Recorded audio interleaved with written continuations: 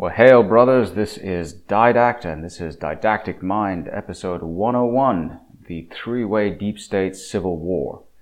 Many thanks, as always, to all of my long-time subscribers, my long-time listeners, my subscribers on the site, my subscribers at Podbean.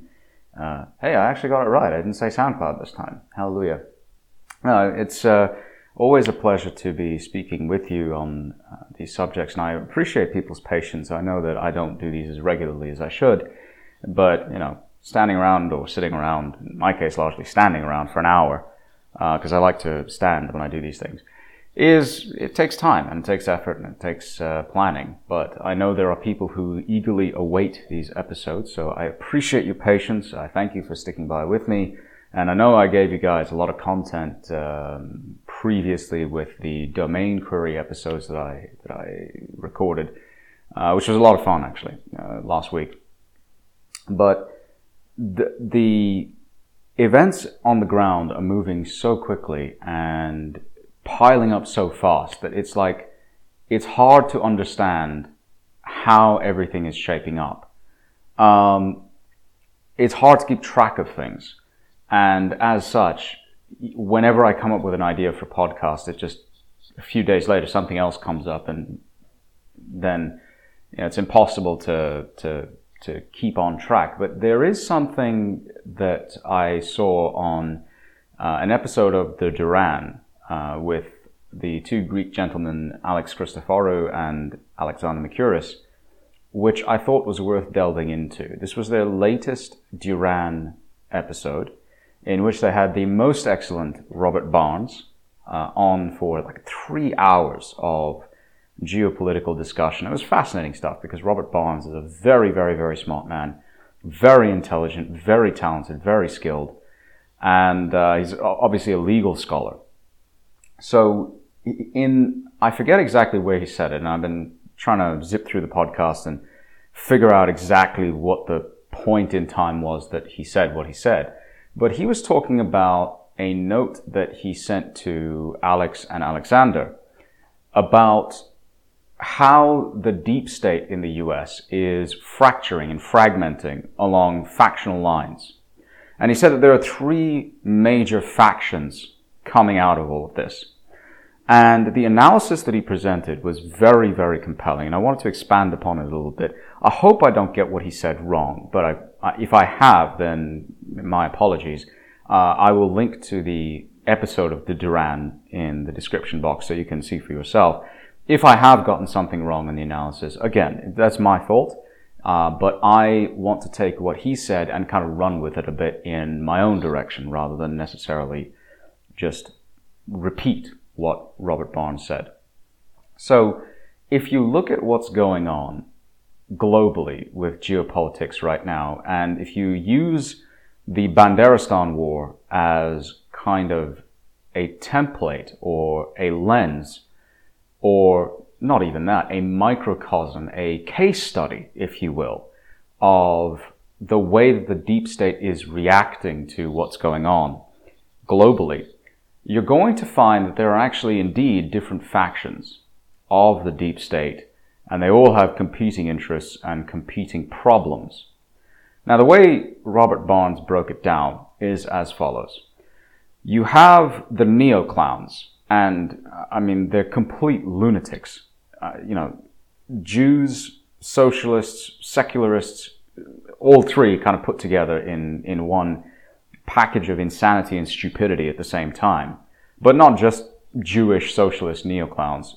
You also have neoliberals who are, they embrace left-wing social policies, but they're very much in favor of war. They're very much in favor of globalism, spreading the evil of globalism worldwide. They have no problem with going to war to impose their vision of society on top of all of us.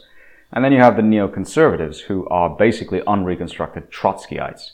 And, oddly enough, Jews as well, just like Trotsky was. This faction is the faction in charge largely at State Department. And they are the ones largely running the show, or they were up until fairly recently. And there are quite a few of them at the Department of Defense as well, of course.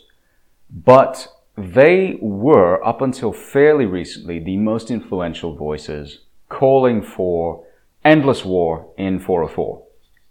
They wanted to see Ukraine supplied with infinite amounts of weaponry and funding, and to bleed Russia dry, and then to depose the neo-Tsar Vladimir Putin and break Russia up into smaller, therefore much more easily controlled statelets, and strip Russia of its natural resources. This is not new. I mean, this is a project that's been ongoing since basically the Wolfowitz Doctrine was released in the early 90s.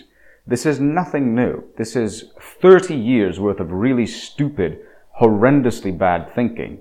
And it's very much entrenched within the culture and the context of the State Department.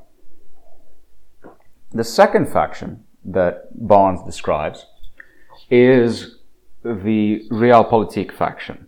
The side that basically says, this is failing, and we should never have gotten involved in the first place, and while it's nice and all to support Ukraine against Russia, and we want Russia weakened, this is not the way to go about it, and this war is a miserable disaster for us. We should find an off-ramp as fast as possible. This seems to be the prevailing view of a number of uniformed people, not the civilians who lead them, but the uniformed people in the Department of Defense, including, oddly enough, General Mark Milley, for whom most of the people that I know have very little respect, and rightly so, I think. In my personal opinion, Mark Milley has been an utter disaster as the Chief of Staff of the U.S. Army. And Mark Milley is the guy who is behind the introduction of essentially CrossFit as the basic fitness test for Army recruits and for Army personnel. And it's just, so much about it is stupid and wrong. But that's the subject of another post. I've written quite a bit about it. Lieutenant Colonel Tom Kratman, who knows actually quite a lot more about it than I do, which, by the way, is not a very high bar to clear. I would say your average rock on an army base knows more about it than I do. So, if I can see how stupid it is, then that rock can definitely see how stupid it is.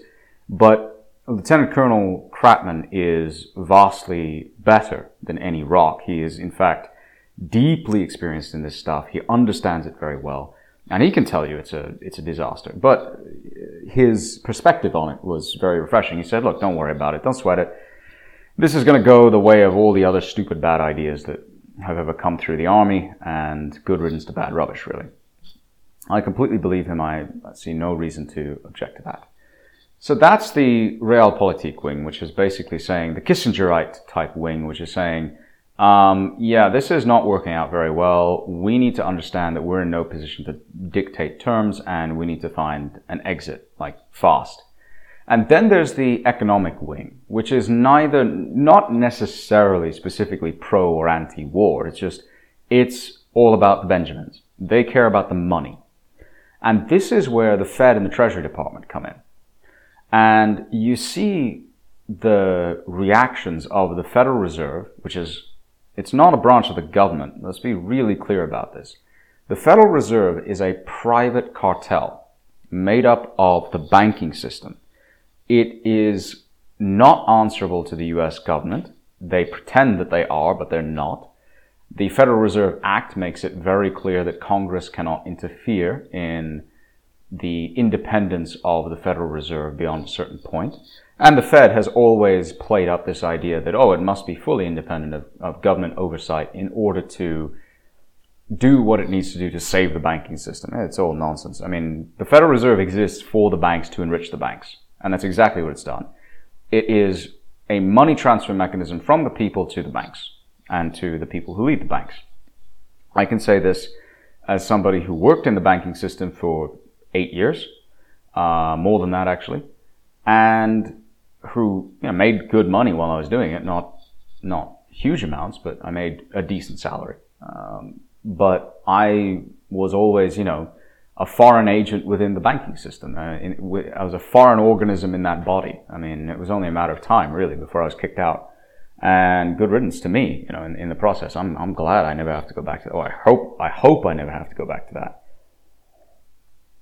By the way, while we're off topic a bit, if you want a really good book on the subject of what banking culture is like, go read Swimming with Sharks. It's a book that a friend of mine recommended to me.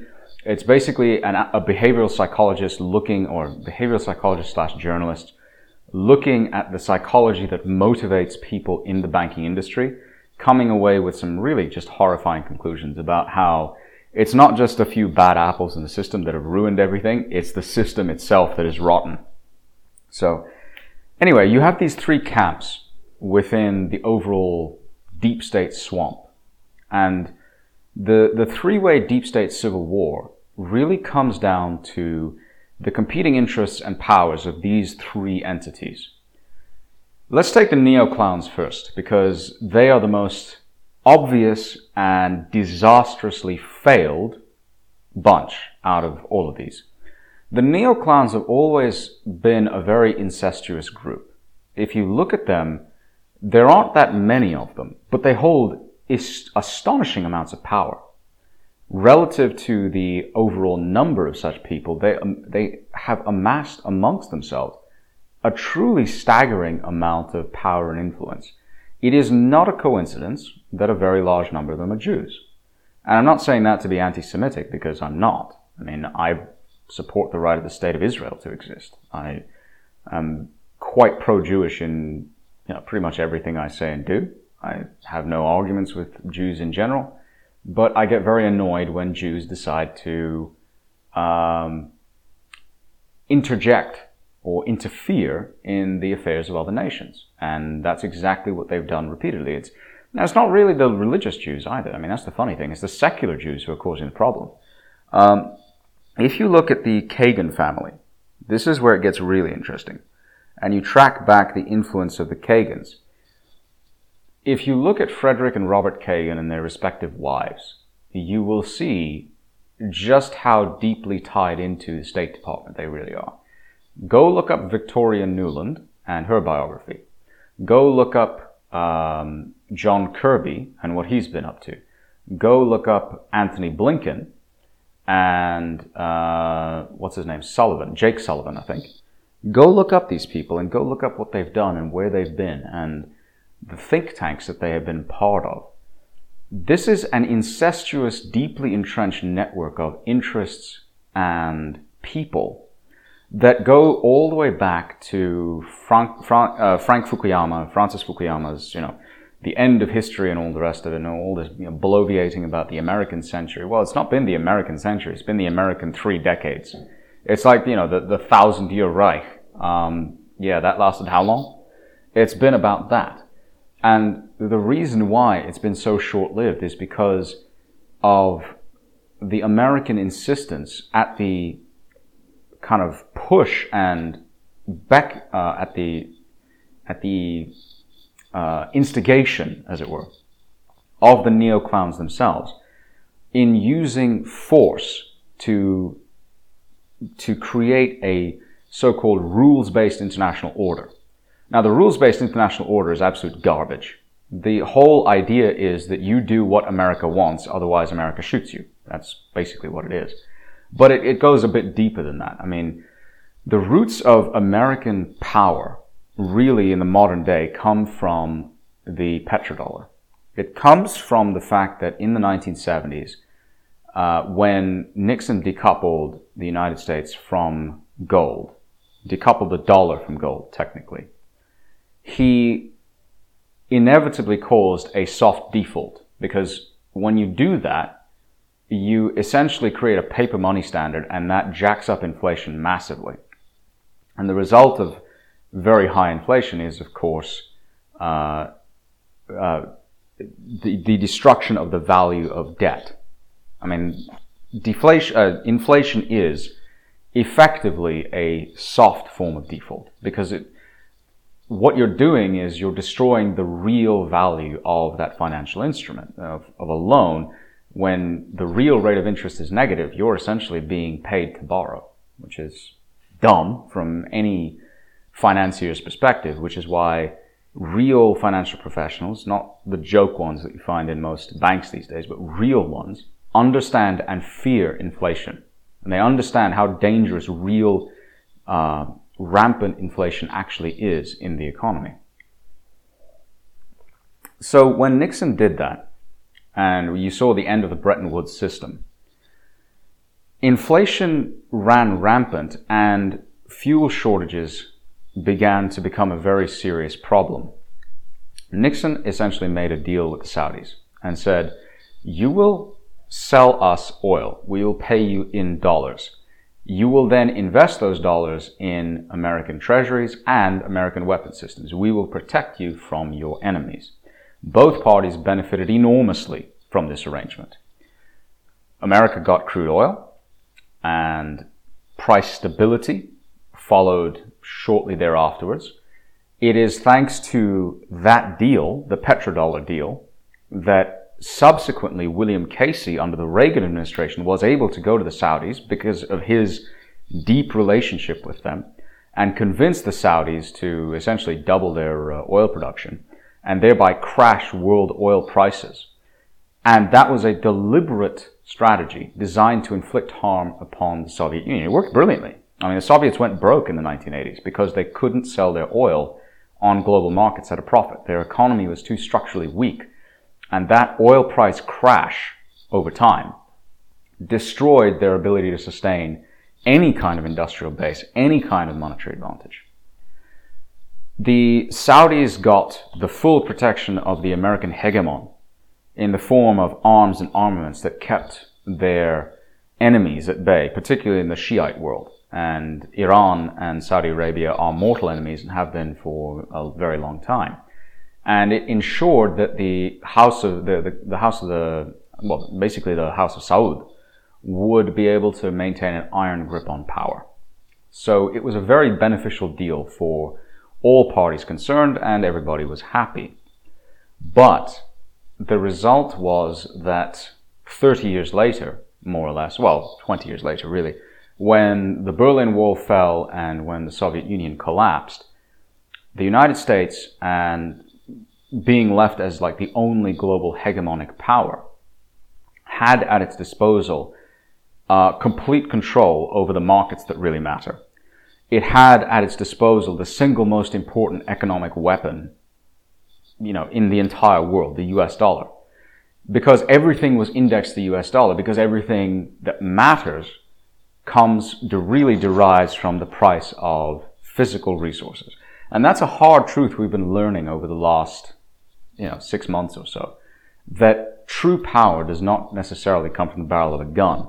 It actually comes from the people who make the stuff that goes into the gun. And those are the people who have physical resources. America picked a fight with the world's commodities superpower and is now paying the price. And the result is a war that America is losing, and losing extremely badly. The world has failed to understand that you do not pick a fight with a country that produces enough oil to power the world's largest economies. And that's exactly what Russia does. I mean, the Russian oil that comes through those pipelines, through the Druzhba pipeline, through Nord Stream 1 gas pipeline, through the Yamal Europe pipeline, through all of these various networks of gas and oil and energy conduits that go into Europe itself, these sources of energy provide power to all of Europe's industries, all of the ones that matter. And Germany's industries in particular are tooled specifically to use Ural's crude oil.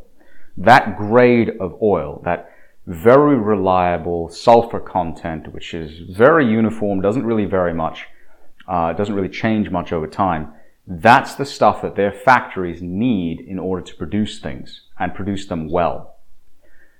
That is the true definition of power.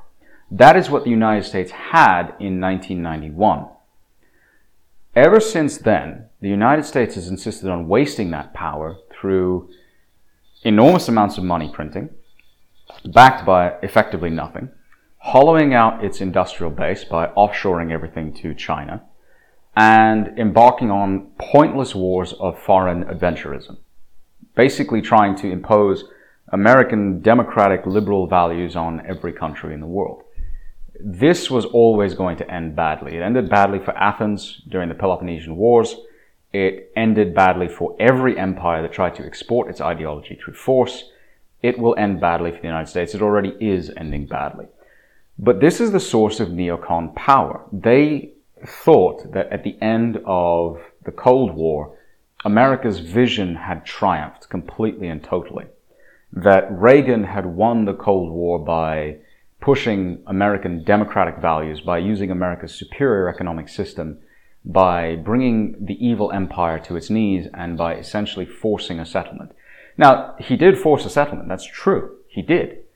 Reagan deserved the Nobel Peace Prize for what he did, but he never, of course, never got it. Gorbachev got it instead because supposedly he was a great peacemaker. Many of former Soviets would beg to disagree on that subject. But anyway, the point is that these neo-clowns and neoliberals that grew out of them essentially came to believe in their own invincibility.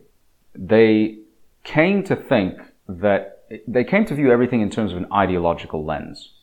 The defining moment of their worldview was the collapse of communism on basically Christmas Eve 1991, 26th, I think. So Boxing Day 1991, if you take Limey standards on the subject. So they viewed this as like the most important event of all time. Their great triumph, their watershed moment. And from there, they based their entire worldview on the idea that American superiority was inevitable, that American productive capacity was absolute and infinite, and that American ideology made sense for everybody.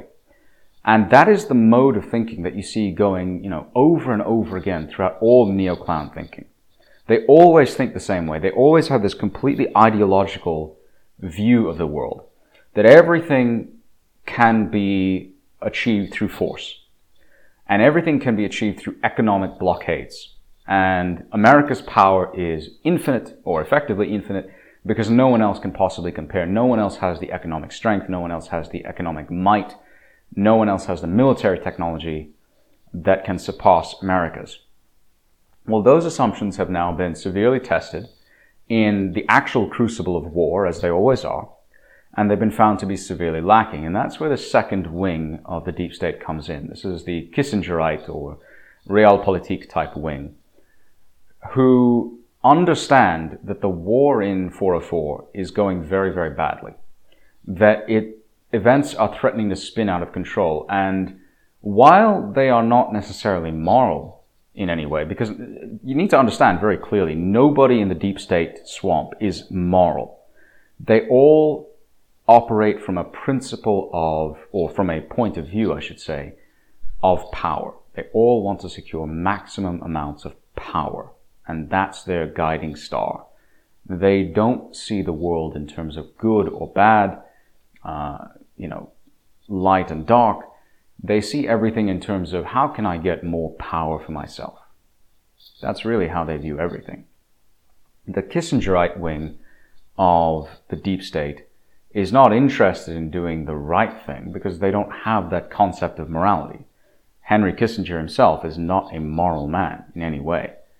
But they do understand that there are limits to what they can do, what America can achieve. And they understand that there are certain entanglements which are too big and too difficult even for them. They are not blinded by ideology the way that the neoclowns are. This is key to understanding the neoclowns themselves. Neoclowns and neolibs have a pathological hatred of Russia. And again, it comes back to the fact that so many of them are unreconstructed Trotskyites. The Trotskyites were kicked out of Bolshevik Russia at the point of a gun. Trotsky himself ended up with an ice pick through his eye in, I think, Mexico. And they have never, ever forgiven the Russian people, the Russian government for what was done to their fathers and their grandfathers. Gonzalo Lira, I don't particularly like his content these days, but he did a great episode before he was arrested and detained by the SBU, Служба безопасности Украины, Security Service of Ukraine, basically, in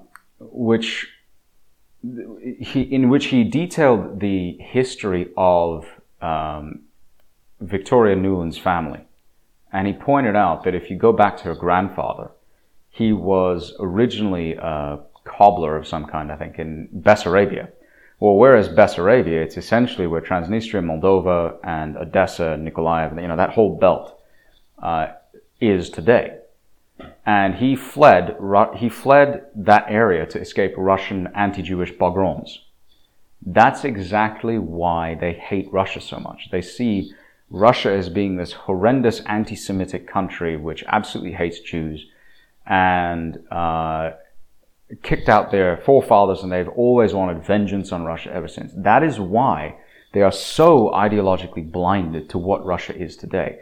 They still see Russia as this evil empire that needs to be broken up, brought to heel, destroyed. The Russian people need to be taught a terrible lesson. They don't understand that Russia's actually changed quite a bit. And Russia today is actually a modern, liberal, secular type of state, country.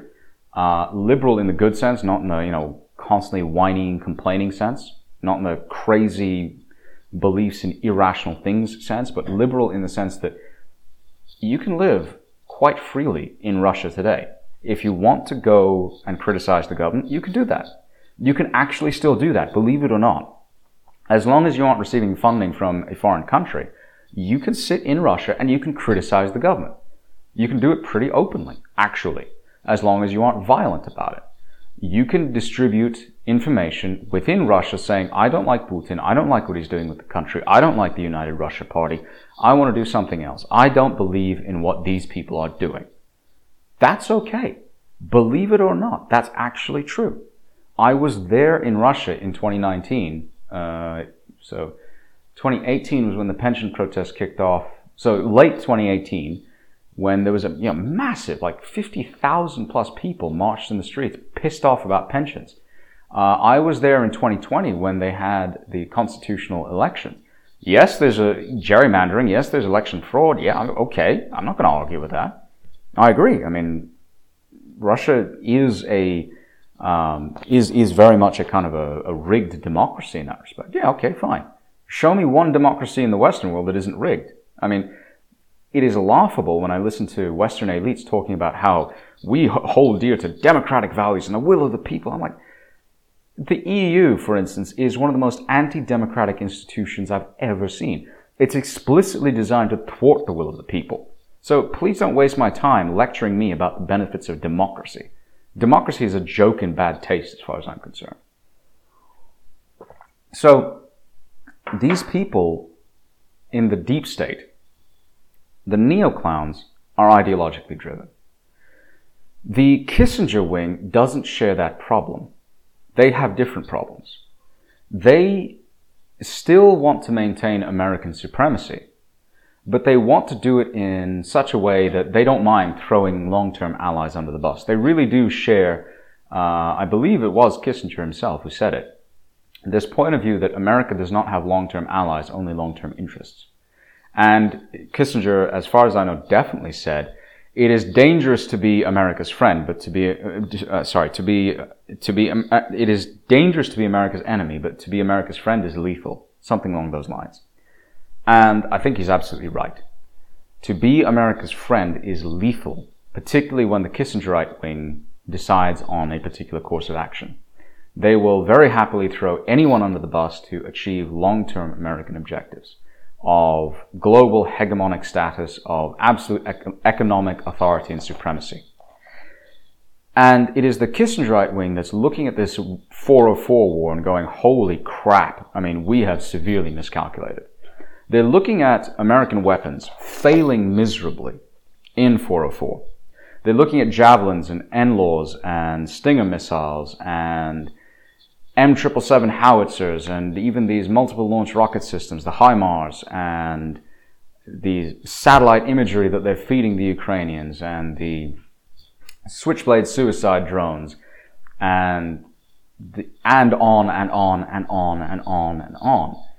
The British are looking at all of the things that they have sent the Banderites, and they're realizing none of it works. The same with the French, the same with the Germans, the same with everybody. They're looking at it going, oh, we've got a really big problem. The missile defense systems that they sent Ukraine, those aren't working. The helicopters that they bought from, other Soviet countries and sent over, they aren't working. Even the T-72 and tanks that the Polish sent over, they aren't working. The very, very expensive Western-style weapons that they sent over, they aren't working. They're looking at all of the assumptions that the US made going into the war, and they're saying, we miscalculated horribly.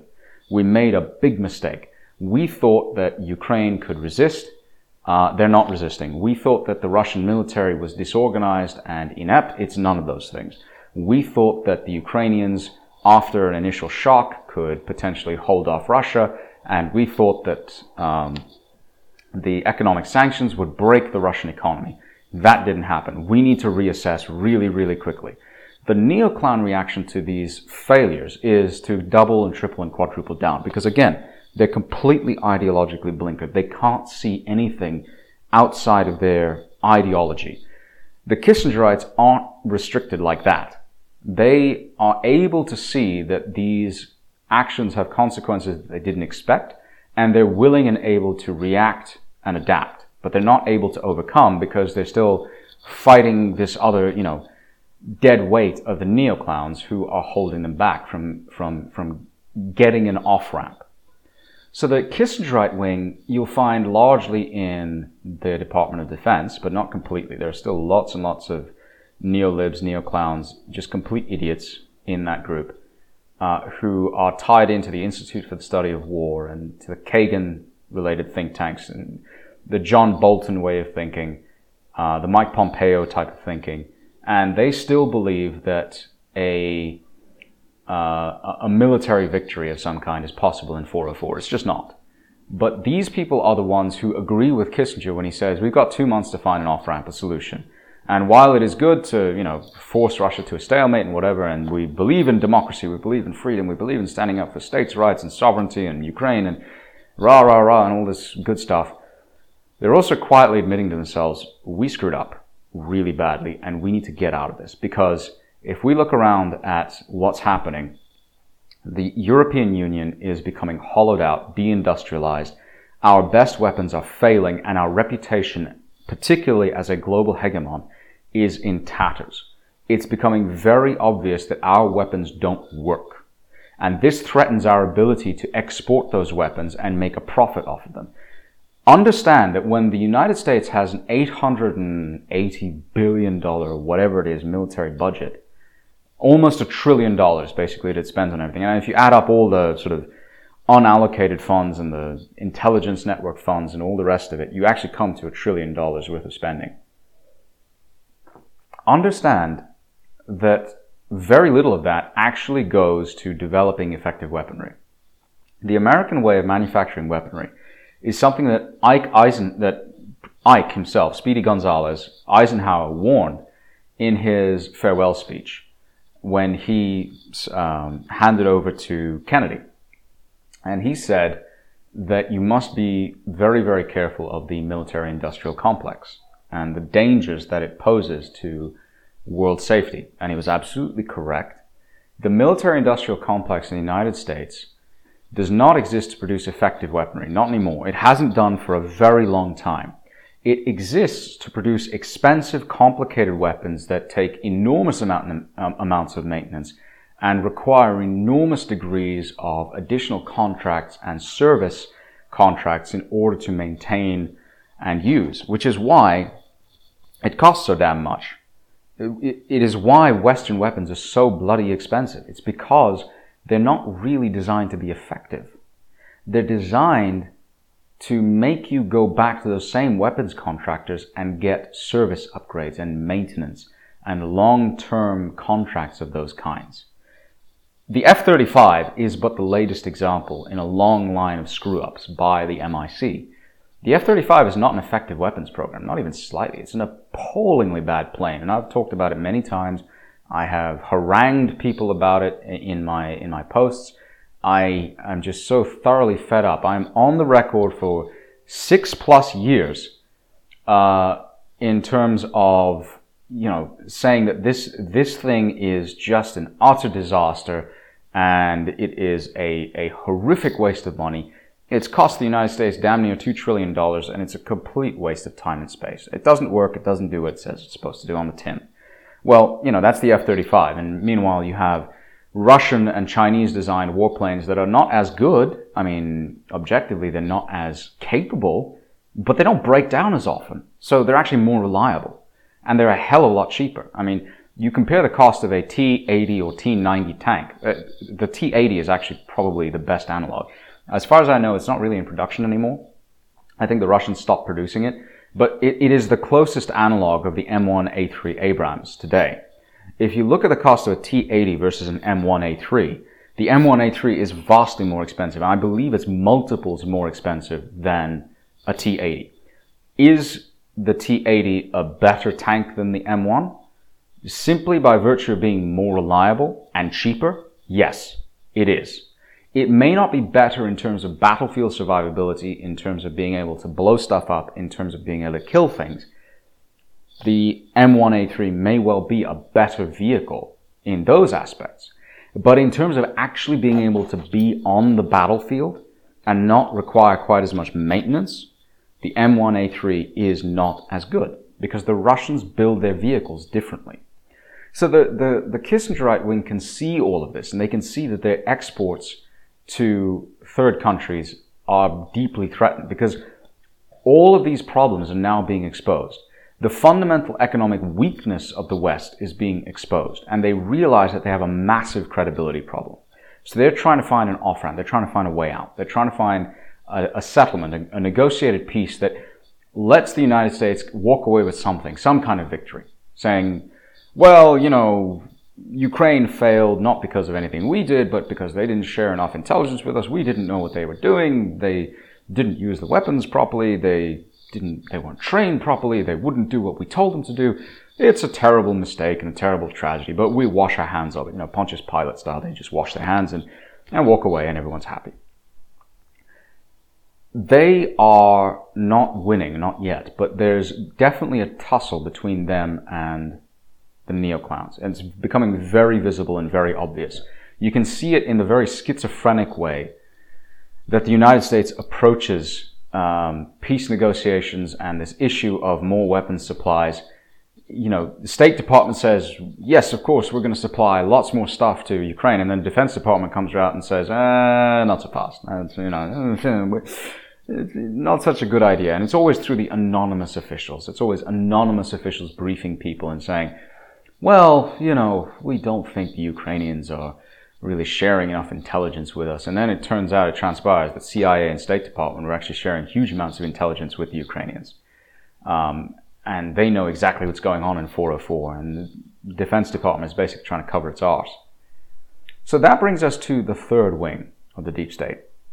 And this is in some ways the most interesting one. It's Treasury and Federal Reserve. Now, it turns out that before the sanctions war started, neither Janet Yellen nor Jerome Powell were really informed of what Bidenopoulos, the fake president, was planning to do. I say Bidenopoulos because this goes back to something Alex Christoforou pointed out in one of his walking rambles through Athens or wherever it was. And he said that for some celebration of Greek identity or something, Joe Biden was like, yeah, my name's Bidenopoulos because he's long associated with the Greek contingent in the United States. Something like that, some crap like that. I mean, he's your typical politician, except he's senile and, needs pudding before he walks on stage. And his brain is pudding at this point, really. So Joe Biden said that, out loud. And when it came to consulting people within his own administration, with his own government, I mean, it's a fake government, but within the fake government itself, about how to approach the Russians and how to deal with this issue of sanctions, how to punish Russia, he basically did not consult with the economic advisory team within the US government. He did not ask Jerome Powell what the potential impact would be of sanctions, because Joe Biden, the fake president, is almost completely under the control of the neoclowns and has been almost since day one. Understand that Joe Biden is a deeply, deeply compromised man. He is ethically, morally, financially, legally compromised. He is a puppet. Through his children, the Ashley Biden diaries are but the most horrific aspect of what appears to be an extraordinarily dysfunctional relationship, a very, very evil relationship between a father and his children. If you look at that, if you look at the complete screw-up that his son Hunter Biden is, and the moral abyss that he is, if you look at the way that his daughter, Ashley, became just a wreck of a human being, and I feel really sorry for his kid. I mean, I really do. They are responsible for their own sins, obviously, but they have turned out so horribly badly. It's actually shocking. And he bears a lot of responsibility for that, and as he should. But he is completely under the control of the neoclouds. So he did not consult with his economic team before launching into these sanctions. And the result is that the United States has sanctioned Russia, the world's commodity superpower, to the point where the Russian economy is stronger than it was 6 months ago. Prices in Russia are falling.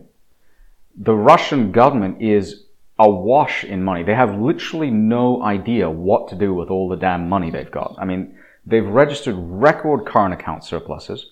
They're registering far in excess of projected budget surpluses. They are dealing with a ruble that is actually too strong for them. Because all they did was say, well, you're going to pay for your gas and eventually your oil and wheat and everything else that you want to buy from us for unfriendly countries. You're going to pay for it in rubles. And all of a sudden, I mean, the ruble is doing so amazingly well. You know, it went from a low of like 150 to the dollar at one point to 54, 53 to the dollars today. It's stronger than it has been since before 2014, I think. Since before the Crimean annexation. They are dealing with extraordinarily robust economic environment where industry is starting to retool and deal with the sanctions and move beyond them. Consumer demand is picking back up. Interest rates have gone back down to where they were before the war started. And they're seeing more and more consumer demand picking up in the economy. And they're like, the Russians are literally sitting there. I mean, they're bewildered by their own success. They're sitting there going, how the hell did that happen? They have no idea. They're like, we should be dealing with a catastrophe right now. And instead, everything's turning up roses. And they're literally, I mean, you can see it in Nabiulina's speeches, in the way that Putin talks about things. They're all sitting there scratching their heads, looking around at each other going like, okay, what did we miss? Like, we're not this smart. Like, we must have done something wrong, you know? What are we missing here? Where is the sting in the tail here? Somebody tell us what we're missing, because we're not possibly smart enough to do everything this well. And that's quite the contrast to what you're seeing in every European capital today. Every Western capital, pretty much. Inflation is out of control. The cost of basic living has gone through the roof. People are angry as hell and they want to take it out on somebody. And you're seeing Western leader after Western leader paying the price. It's basically the Zelensky curse. Boris Johnson has lost the trust and faith of many of his MPs, although most of them won't say it out loud. He's lost 2 major by-elections in Pommy Bastardland. The Estonian government has collapsed. The Spanish government, the left-leaning coalition in Spain, has lost a key regional result in Andalusia. The Italian government under Mario Draghi is looking very shaky. The Brothers Party in Italy is gaining ground. People call me right-wing. These guys have a reputation for being right-wing in Italy that is extraordinarily unsavory, and that's putting it very mildly. The Greeks are getting really pissy. The French are furious, and they've just handed Emmanuel Macron his arse. He's lost his parliamentary majority. The German government is looking shaky. All up and down throughout Europe, government after government is in trouble. In the US, the fake president is in serious trouble. His approval ratings are at rock bottom, and now they're digging. It is a terrible situation. And the funny thing is that nobody in the financial wing, the banking wing of the deep state was consulted about any of this. And they could have told him, and they did, amongst themselves, they were talking about it. They were basically saying, this sanctions war, if we impose sanctions on Russia, will be a disaster for us. And you saw it most clearly very recently in the testimony that Jerome Powell gave in front of, I forget exactly what it's called, but he was up on Capitol Hill the other day and he was testifying about the inflation crisis in the US right now. And one of the congressmen asked him, I forget exactly who he was, some Congress critter. I mean, they're all interchangeable. They all need to be fumigated. But basically he said, is the war in Ukraine the reason why inflation is high, or was it high before that? And Powell just chucked Biden straight under the bus and said, no, inflation was high before this war kicked off, which it was. It was high. It was, 7+% at the end of December last year. And that is because of record amounts of money printing and deficit spending. I mean, just absolutely biblical amounts of deficit spending. And when you have that much money sloshing around an economy with a tight supply chain that is breaking down at the seams, inevitably you're going to get rising prices. And that's exactly what's happened. So that wing of the deep state said, we're not sure this is such a good idea and we need to get away from these sanctions. And of course, Biden will not listen to them. But here's the interesting thing. Of the three groups in this deep state three-way civil war, which one do you suppose has the most actual power? It's not as simple a question as you might think.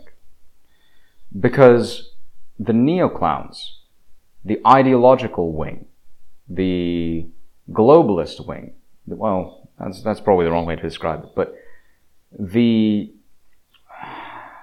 I guess you would call it the visionary wing of the deep state, has no reverse gear. None. They control the emotional strings in the US government. They control the levers of positional power. They control who gets promoted and who doesn't, and who lasts for a career in government and who doesn't. And if you don't agree with them, you're on your way out very, very quickly. They are in charge of places like the CIA, the State Department, the White House, much of Congress, much of the apparatus of government is controlled directly by neoclowns. And they ensure that only those loyal to the neoclown vision will rise up in ranks through those institutions that they control.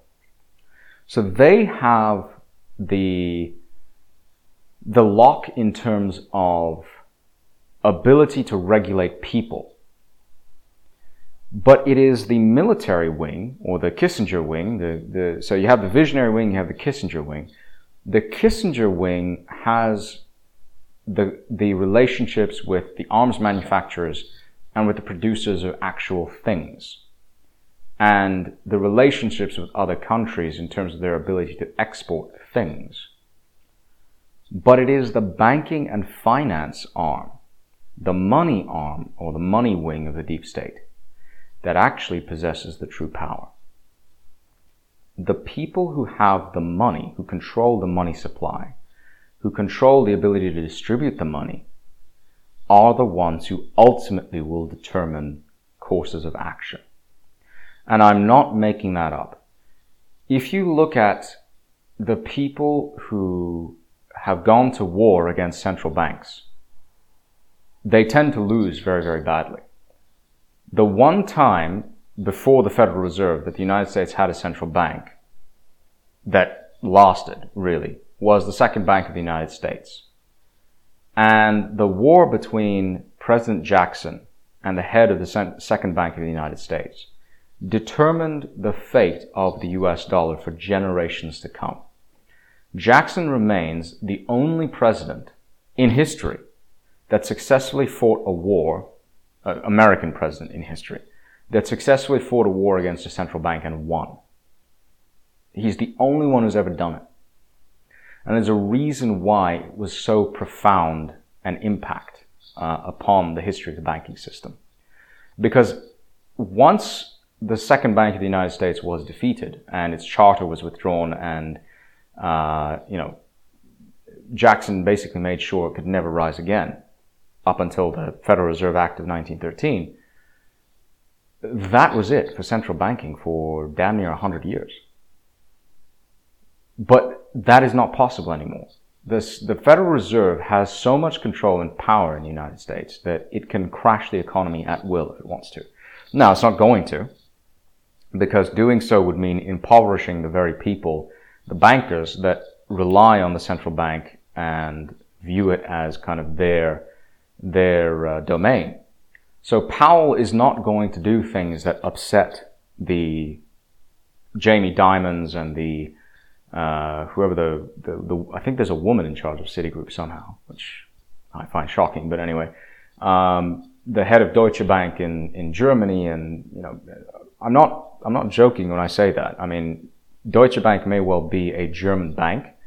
They have a huge operation in the United States, and they have quite a lot of power within the U.S. Not as much as Goldman Sachs, which is another. I mean, obviously Goldman is going to be a major player in this regard, but Goldman, JP, Bank of America, Wells Fargo, all of the other regional banks, large regional banks which have a lot of power, these are all going to be very influential with Jerome Powell. And what's happening with them is they are seeing huge disruptions in their ability to access new markets. And they're seeing that, they're able to look into the future. I mean, as amoral and as nasty as banksters are, they are capable of looking into the future and seeing where things could go wrong in terms of losing access to markets and losing access to goods and services. And they're not liking what they're seeing. They're terrified of it. So what they're going to do is they're going to put pressure on the fake president to essentially try to walk back some of these sanctions. Because if they see that there is a direct competitor open in the banking system to them that is capable of shutting them out of markets where they're trying to get in or they are already established, that's a huge problem for them. A market like Russia's, which already has a robust and strong retail banking sector and doesn't rely on foreign funding and foreign money flows to sustain itself, is not a market where they can do a lot of damage. But a market like China's, or a market like India's, or many of the Latin American markets, these are markets where the banks want access. And they can't get it right now because those markets have some unique characteristics. I mean, if you look at Brazil, for instance, it has what's known as a non-deliverable currency, which causes a lot of problems which I don't really want to get into. If you look at Africa's markets, and you look at the sheer raw potential of that banking system, if you look at the potential power that a central bank digital currency would have introduced globally to these banks, and I know something about this, if you look at what that would have done, that dream is now dead. The idea of a global CBDC is dead. The only people who are really going to introduce a true CBDC will be the Russians, and they will do it as a digital ruble backed by actual hard assets to facilitate international trade flows and to create a basket currency. It's essentially a reserve currency built on a currency basket. That will allow for alternative trading, which will systematically remove power away from the banks themselves, away from the American and European dominated banks, and will shift that power to new players in the Eurasian continent, which touches back on what I said in my previous podcast about the Eurasian century. You're looking at a tremendous and dramatic reversal of fortune and power, which the banking system in the United States and the West is not prepared for. And that is going to drive the banksters absolutely nuts. So look for that wing of the party to exert tremendous pressure on the fake president, up to and including potentially forcing him out of office. Because these are the people that really control the levers of power. Yes, the neo-clowns, the visionary wing of the party controls who gets promoted. Yes, the Kissinger wing promotes or controls who builds the relationships with other countries in terms of the commercial relationships. But the banking wing controls the money. And ultimately, the money is what determines who wins and who loses. It is not a coincidence that Goldman has backed Democrat candidates going all the way back, to Obama's time. Goldman donated disproportionately to his campaigns. Goldman employees donated to him. Goldman employees made up huge amounts of his staff during his administration. The same was true during the Bush years and the Clinton years. I mean, the amount of power that these banks have is not funny. It's actually quite frightening. And never forget that the Federal Reserve and the Treasury Department are beholden to them completely. So once those entities are threatened, which they already are, I mean, they're seeing a lot of huge structural problems. Once they see that the yield curve is becoming unfavorable to them in terms of the way that interest rates are moving, once they see that their lending portfolios are going underwater, they will turn their resources to getting the fake president out of office and installing somebody who can be more easily controlled by them, and therefore reducing or blunting some of the worst aspects of the sanctions regimes. Now, you're still seeing a lot of stupidity. I mean, Janet Yellen, her idea of a buyer's cartel is biblically dumb. But, what do you expect from a creature of the deep state? These are intelligent people only in the sense that they are intelligent within their own circles. If you look at their ability to think longer term and be intelligent about long-term decision making, no, they're not. The deep state exists to preserve itself. It does not exist to better mankind or to help the country or to help anyone really other than its own people. Once you're in the deep state, you're in. I mean, you sell your soul, you get the ticket, you live a life of comfort and ease as part of the deep state. But the moment you announce that you are not part of it anymore, well, life gets very difficult. So this is what we're looking at. A three-way civil war, which I predict, and this is my prediction, will end, or will not end exactly, but will take its next step through the banking system, through the Treasury Department, through the levers of money, which ultimately determine the levers of power, and will result in pressures upon the political establishment to find an off-ramp. And by that time, obviously, I mean, Ukraine will be destroyed. There will be no Ukraine left. But they can see and understand that this visionary wing's suicidal desire to confront anyone and anything that contests American power is going to get the banking system into very, very deep trouble. It's going to make a lot of waves for people who don't like waves. They like predictability. They like money printing. They like everything to be predictable and easy. Banks are very, very, very, very good at exploiting pricing differences. And as long as those pricing differences are reasonably predictable and reasonably stable, everybody's happy. But the moment you introduce friction into that system, the banks get very, very antsy. And that's exactly what we're seeing right now. So that's what I wanted to cover for today. And I hope that was somewhat illuminating and interesting to people. To be clear, to summarize, there are three wings of the deep state swamp in the United States right now, actually really around the world, in the Western world. There is the visionary wing, comprised of the neo-clowns and neo-libs. There is the Kissinger or realist type wing, comprised of mostly the uniformed generals and their weapons contractor type buddies. And then there is the money wing, comprised of bankers and treasurers who are all looking at this huge mess through different lenses and coming to different conclusions. And I predict that ultimately the next phase of this war will be determined by how the banking wing reacts to the stimuli that we are seeing right now. That's it from me. Thank you very much, as always, for listening in, for taking the time, and for liking, commenting, sharing, and subscribing. I hope you do that. Please feel free to comment as you see fit. And I will look forward to talking to you next time. This is Didact, and this has been Didactic Mind, episode 101. Anyone gets the Room 101 reference? I hope you enjoy that one. The three-way deep state civil war. And this is Didact, over and out.